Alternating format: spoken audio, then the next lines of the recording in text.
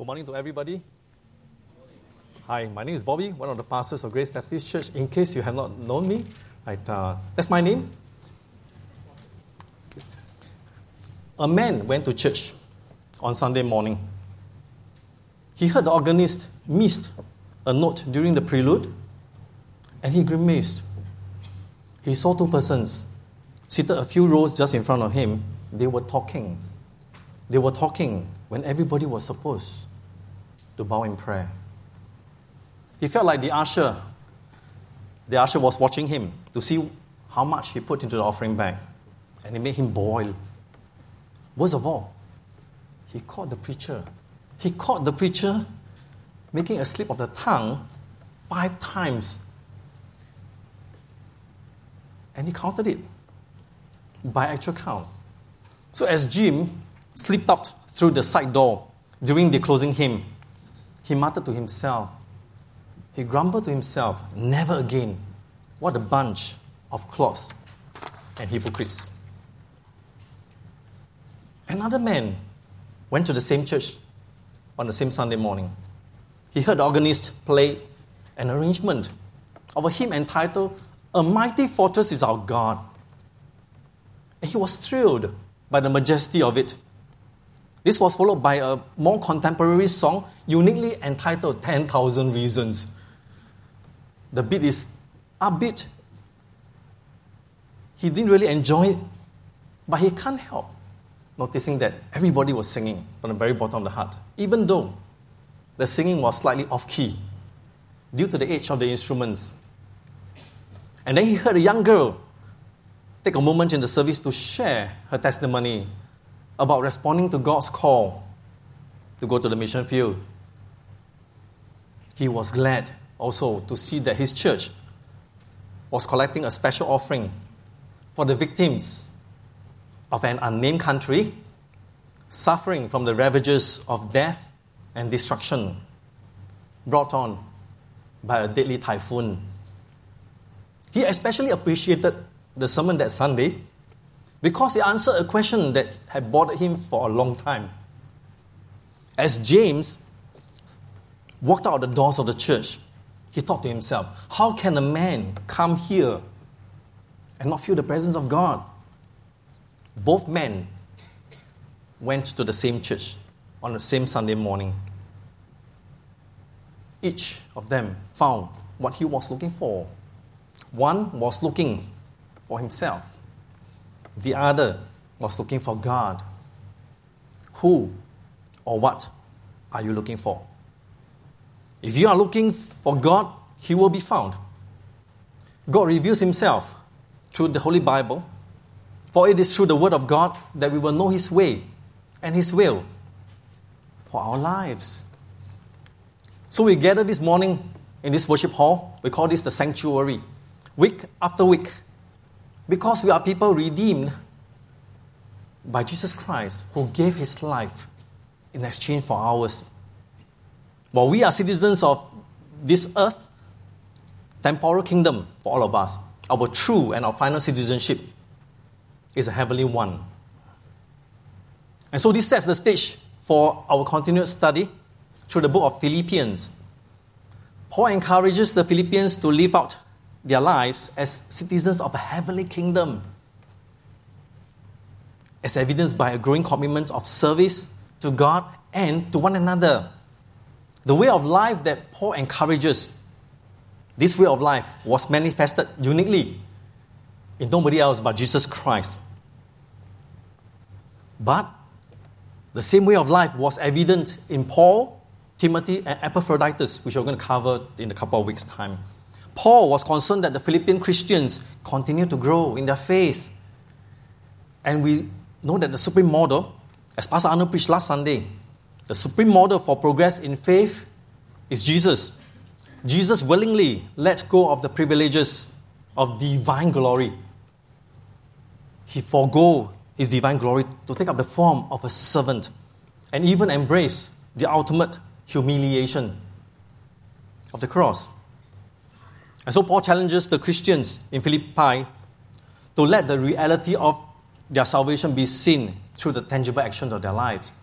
The Philippian Christians ought to let the tangible results of their salvation be seen in their lives.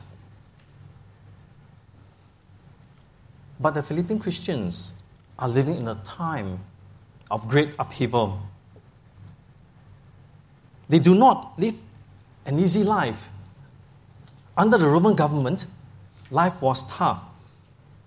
So in the midst of discouragement and despair, what occupies our entire being is how to get out and get as far away as possible. To find ways to turn things around, to make things turn out for the better. And so therefore, my friends, to be joyful will be the furthest thing in your mind. Yet this was what Paul tells the Philippian Christians.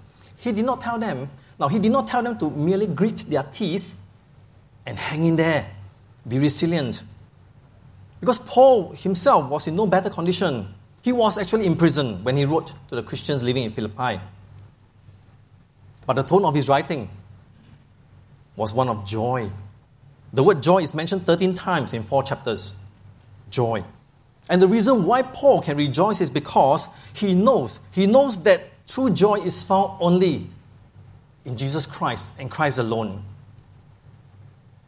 The theme of the book of Philippians is pursuing Christlikeness. You find this in chapters 3, verses 12 to 14. Yet the tone is one of great joy. Christians are to be joyful in every circumstances. Even when things are going badly, even when we feel like complaining, even when no one else is joyful. Everyone else around you are not joyful. Christ still reigns, and we still know Him, so we can rejoice at all times. The key question for us to consider this morning: who is important to you? This divine joy is found in Jesus, who came to give His life as a sacrifice to redeem us from sin and from Satan. Now, Jesus did this willingly, not under compulsion. He did this willingly and with joy. Even though the sacrifice was excruciatingly painful, the torture was painful for Him. And not only that, it was humiliating. Jesus was not an unwilling participant because Jesus knows that in the light of eternity, no pain is too much to bear. In addition, Jesus can rejoice because everything will be made right. Everything will be made right in eternity. Am I seeking Christ, trusting and following Him? How can you do that? To have a life that is modeled after Jesus, the author and perfecter of our faith. This is our quest this morning. Let us at this moment go to God in prayer, asking Him to prepare our hearts and minds for a time of learning. Dear God, we thank You that You have given Your word, the Holy Bible, to teach us to live as Your children on earth. We know that Your word is more than just to inform us, but to transform all of us, so that we can be more and more like Your Son, Jesus Christ, in whose name we pray and give thanks. Amen. Let's turn our Bibles to Philippians chapter 2, beginning with verse 12. Philippi was a Roman colony in Acts chapter 16. Now, the inhabitants in Philippi enjoyed many of the rights and privileges given to citizens of Rome. But in exchange for such favors, you must give unreserved allegiance to Rome and to Caesar. You adopt Roman dress codes. And you adopt Roman names. You speak in Latin, the official language of Rome. But there is more. You are expected to worship the numerous Roman gods. And to top it all, it was expected of you to worship the divine Augustus. This is the dilemma facing the Christians in Philippi: Christ or Caesar. Those who give their life to Christ rather than to Caesar, they give their allegiance to Christ, not to Caesar. These people were singled out as subversive and possibly even rebellious. Now, these were not minor infractions. To be charged with subversion carries extreme penalties. You will face social ostracism. People avoid you. You will face loss of jobs or trade. You will get public disapproval. In extreme cases, people were imprisoned while others were given the death penalty. This is the situation that the Philippian Christians are living in. In this kind of environment, how did Paul encourage and challenge the Philippian Christians? Paul reminds them of their salvation in Christ. Paul shares with them how they can continue growing in their difficult situation. And this is what we are about to learn from Paul's exhortation to the believers in Philippi. You can follow along with me in the sermon outline. The first characteristic of Christ-like living. What is that? Christ-like living calls for obedience. And true obedience is made up of two components. It begins with our attitude and it results in our action.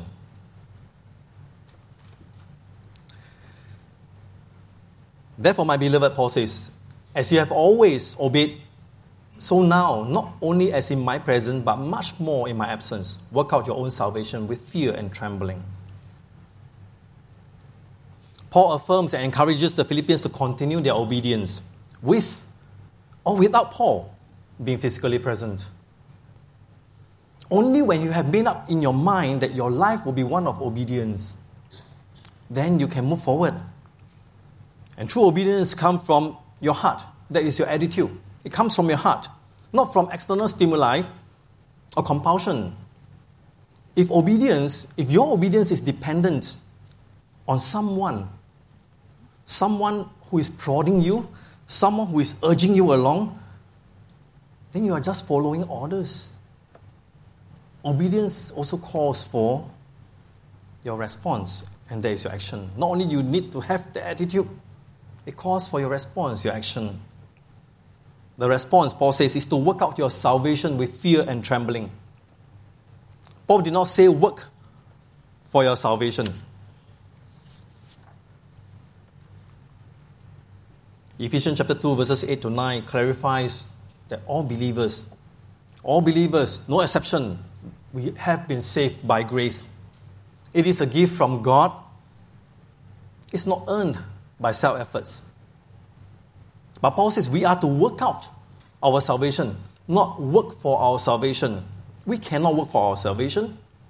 When Paul urges the Philippians to work out their salvation, he is saying that we are to bring salvation to completion, meaning to live out the fact that we have been saved. If you and I have been saved, we live out the fact. People can see in our lives. Salvation is not merely a gift received and then it ends there. I was saved. I have been baptized. No. It's not merely a gift received and then it ends there. God continues to mold and shapes us to become more and more like Christ. And therefore, a saved life, anyone following after Christ, expresses itself in an ongoing process in which the believer is strenuously involved. Perseverance, spiritual growth, and maturity. Paul says, work out your salvation. In 1 Corinthians chapter 9, Paul explains what is this working out your salvation. Every athlete exercises self-control in all things. They do not do it for an perishable wreath or crown, but for an imperishable. And Paul says, I discipline my body and keep it under control, lest after preaching to others, I myself should be disqualified. So work out your salvation, not work for your salvation. Now the phrase fear and trembling. Fear and trembling is not describing anxiety. It's not describing doubt. It refers to an active reverence. All right? Fear and trembling, active reverence and a singleness of purpose in responding to the grace of God. Obedience calls for the right attitude and action. Yet all of us know that all too often we will fall back. We will fall back into our old self and human nature. We succumb to our weakness, weariness, discouragement, or even plain laziness. But behind the scene, my friends, behind the scene, God is working in your lives.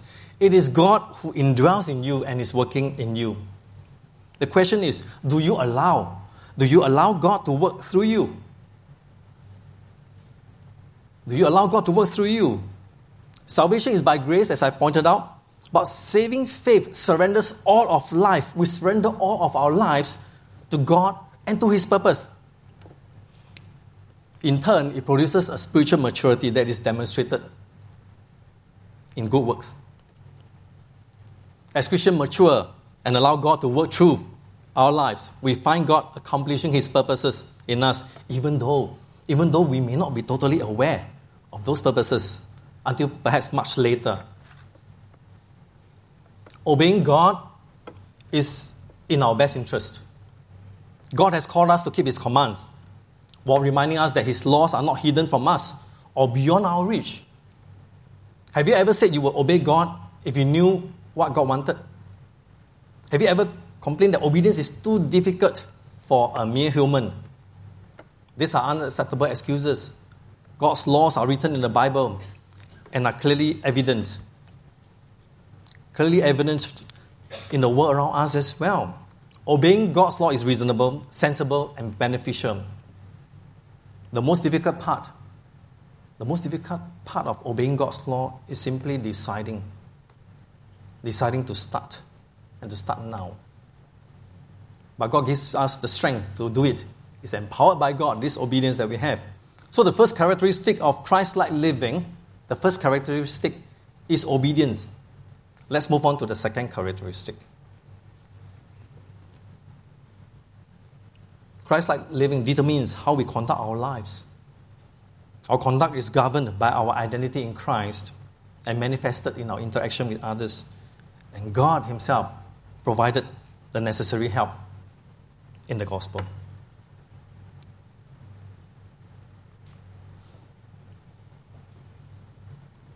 Do all things without grumbling or disputing. Grumbling, or another version uses the word complaining. It means being discontented with God's will, and it is an expression of unbelief or unacceptance. You cannot accept what is happening. Unbelief prevents you from doing what pleases God. Disputing, or another version uses the word arguing. It describes arguing over debatable points that do not need to be settled for the good of the church. What are some of these? It is not uncommon to find situations where believers have a difference in opinion and it results in division, discouragement, and God's word becomes hampered and slowed down. And even in cases, it comes to a stop. Paul says that you may be blameless and innocent, children of God, without blemish in the midst of a crooked and twisted generation. Our conduct should be governed by the understanding that we are children of God. And Romans chapter 8, verse 17 puts it in strong terms that we are actually joint heirs with Christ. Joint heirs with Christ. Our identity as children of God gave us the impetus to want to live out this identity. When we interact with others, we strive to be blameless. We strive to be innocent, both in our speech and our behavior as well. Because we testify for God, as the text says, as we shine the light of truth and righteous acts before the world. People recognize us as God's children when we stand out as positive models, not negative models. To be blameless, and the text uses harmless or innocent, do not mean absolute sinless perfection. None of us has it on this side of eternity. But it does mean something. It means wholehearted, unmixed devotion to God, trusting and obeying God's leading instead of succumbing to human thinking and decision. And the best witness to Christ is the visible effect, okay, not the invisible effect. The visible effect of Jesus' presence in the life of the church, you and I. Does your life shine for Jesus? Does your presence at home, at school, or at work shine brightly in exemplary conduct.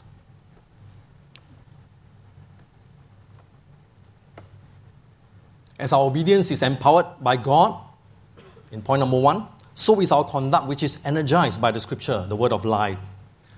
To be able to shine like stars in the night, living out an ongoing, continuous moral example as children of God, we grasp tightly. We grab hold of the word of God, because only God's word gives us direction as well as power to let God do His work in our lives and keep us pure. Psalm 119 verse 105 says, "Your word is a lamp to my feet and a light to my path." The word of God is a lamp to my feet and a light to the path that I'm walking. The word of God energizes you and spurs you to conduct your life based on your identity in Christ and your interaction with others. Keep the Bible near you, very near you, inside your heart. This is the image that Paul asked the Philippians to live up to the gospel. The gospel, the good news, Christ, not Caesar, forms their identity. In contrast to those whose lives are patterned in Rome, the Philippian Christians must be those who live out the teachings of the gospel of God's redeeming love. And so you and I, my friends, we, of all people, ought to radiate joy in the way we converse with fellow believers and non-believers, and the way we relate with others. Several years ago, an auction was held to sell books written by the first Prime Minister of Singapore, Mr. Lee Kuan Yew. The books were auctioned with Mr. Lee's personal signature, and every copy fetches $10,000. Although in themselves, the books were of little value in terms of production cost, but they were sold for the incredible amounts of $10,000 merely because of who had owned them. Who was the owner of those books? As a believer, you and I may be ordinary persons, but we acquire an immense new value, high value, because we belong to God. The Bible tells us that we are God's prized possession. Throughout history, God has claimed for Himself His own people as His prized possession. You find it in Deuteronomy chapter 7, 1 Peter chapter 2. Christians are a people of God. A very ordinary thing acquires a new value if it has been in the possession of some famous person. All the more, if we are in the possession of God, we are His treasured possession. Now, therefore, what does God's treasured possession, what does God's treasured possession, the people of God, do? You do all things without complaining or arguing. Complaining harms others as well as yourselves. Why are complaining and arguing so harmful? If all that people know about Grace Baptist Church, if the two men comes to our church and then all they know is that members constantly argue, complain, gossip, they get a false impression of Christ and the gospel. Belief in Christ should unite those who trust and believe in Him. If the people in Grace Baptist Church are always complaining and arguing, the church lacks the unifying power of Jesus Christ. Do all things without arguing and complaining. Stop arguing with other Christians or complaining about people and conditions within the church. This is an imperfect church. It will continue to be because we are imperfect people. Our lives should be characterized by moral purity. Moral purity, patience, and peacefulness, so that we will shine brightly in a dark and perverse world, the text says. A transformed life is an effective witness to the power of God's word. A transformed life is more effective than a transformed speech. Are you shining brightly, or are you clouded by complaints and arguing? Shine for God. The first characteristic of Christ-like living is obedience. And this obedience is not generated from you. It is actually empowered by God. Next, we talk about having a conduct as the second characteristic. And once again, this second characteristic, we are not left to our own device, but we are energized by the word of God, the gospel. Paul talks about a final characteristic about pursuing Christ-likeness as citizens of heaven. found in verses 17 and 18. Christ-like living brings joy. It produces joy, and this joy is experienced and encouraged in a community of faith. A believer's joy is more than a mindset. It is tangible at the same time, and it can be costly. It calls for sacrifice and service.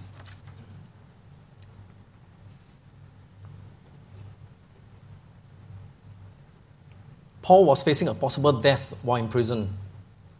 Yet he sets the example of a believer who does not let unfavorable and difficult circumstances rob his life of joy.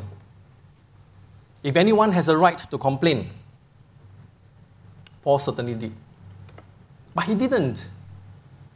He viewed his circumstances and obviously his life as an act of worship, a sacrifice, a drink offering to God. Now, a liquid offering or drink offering would be poured over the main sacrifice on the altar. The main sacrifice is on the altar, the flame is on, and when you pour a liquid offering on the sacrifice, steam starts to rise out of it.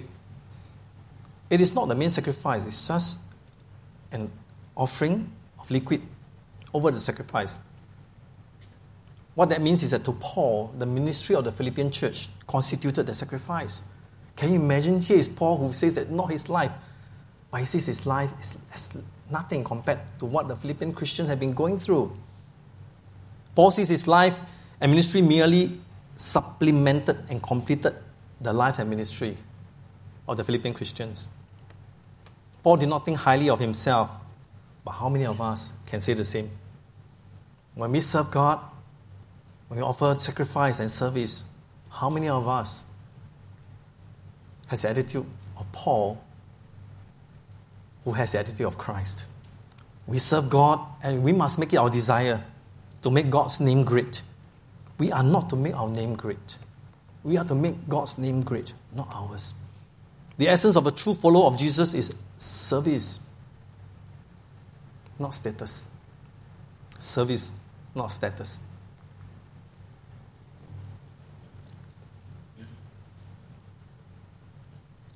The joy that resides in believers, Paul and the Philippian Christians, the joy is meant to be experienced in a community.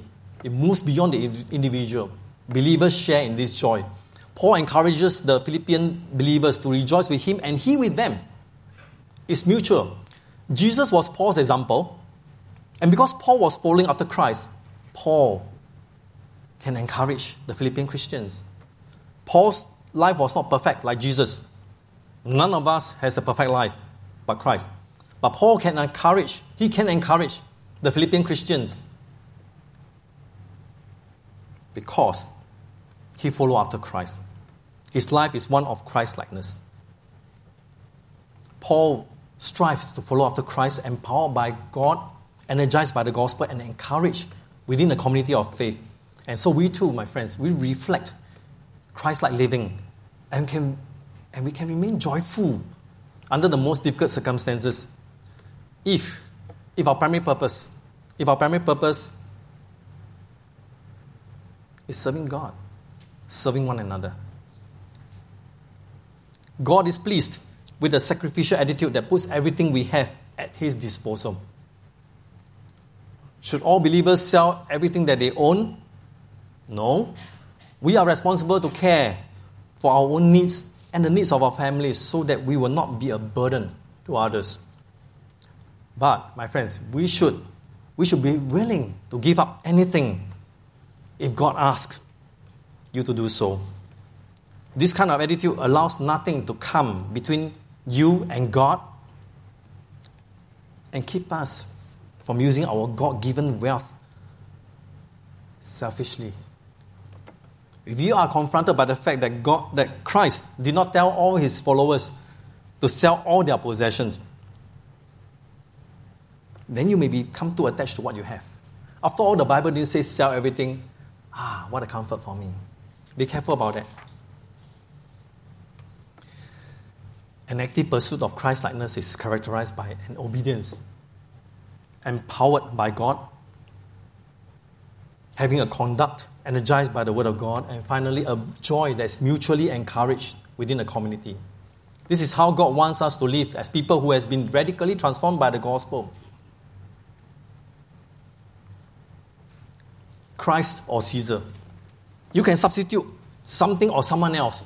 Christ or this and that. Who or what are you looking for this morning? More importantly, who are you looking up to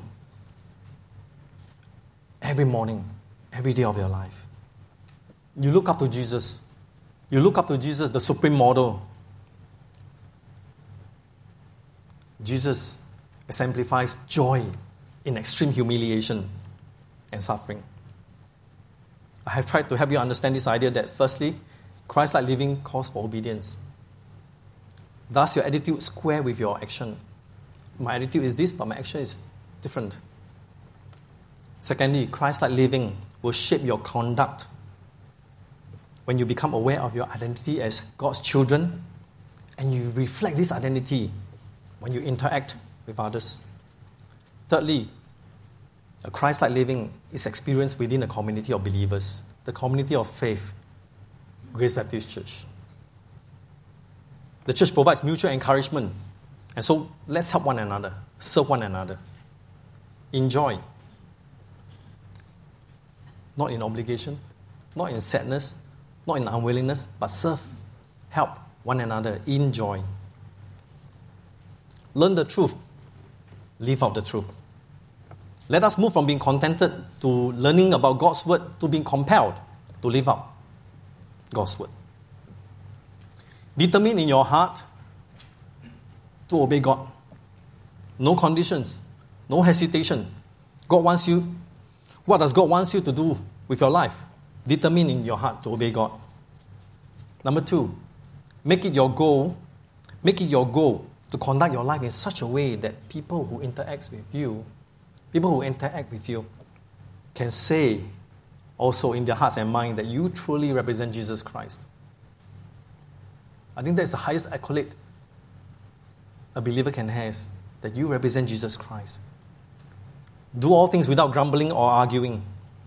Have a sweet spirit, or we call it a sweet disposition and demeanor in dealing with people and situations. Thirdly, sacrifice and serve. The sacrifice and service start with you and permeate the entire congregation in GBC. It is not to be confined within the 4 walls of the building, but moves out into your homes, your community, your schools, and the marketplace where you belong. I want to ask all of us, even as we let the words of God sink into our lives, I want to invite all of you to please rise with me as we commit ourselves to apply the truth we learned today, trusting in God's strength and not ours. Shall we all rise together and we go to God in the prayer of commitment? Our Father in heaven, we thank you for the gift of eternal life through the sacrifice of Jesus Christ on the cross in exchange for our pardon. We are people most in need of a fresh injection of renewed vision of who you are. You are the God who has redeemed us with the precious blood of Christ. And we stand before you this morning, justified, being sanctified daily, and one day glorified in heaven. Help us as we embark on the important journey to become a disciple-making church that transforms lives with the gospel and with the love of Jesus Christ. We cannot do it on our own strength and resources. We ask, Father, for your strength. The Bible tells us that the joy of the Lord is our strength. We want to grow and be more and more Christ-like. And we know, Lord, that sometimes our lives are robbed of joy because we fail to love you in the first place with all our heart, soul, strength, and mind. Or more often than not, our lives are robbed of the divine joy because we fail to love one another and have forgotten that we ought to partner one another in Grace Baptist Church to advance the gospel, just as Paul did with the Philippian Christians. So, Father, we want to pray this, our prayer of commitment, in Jesus' name. Amen.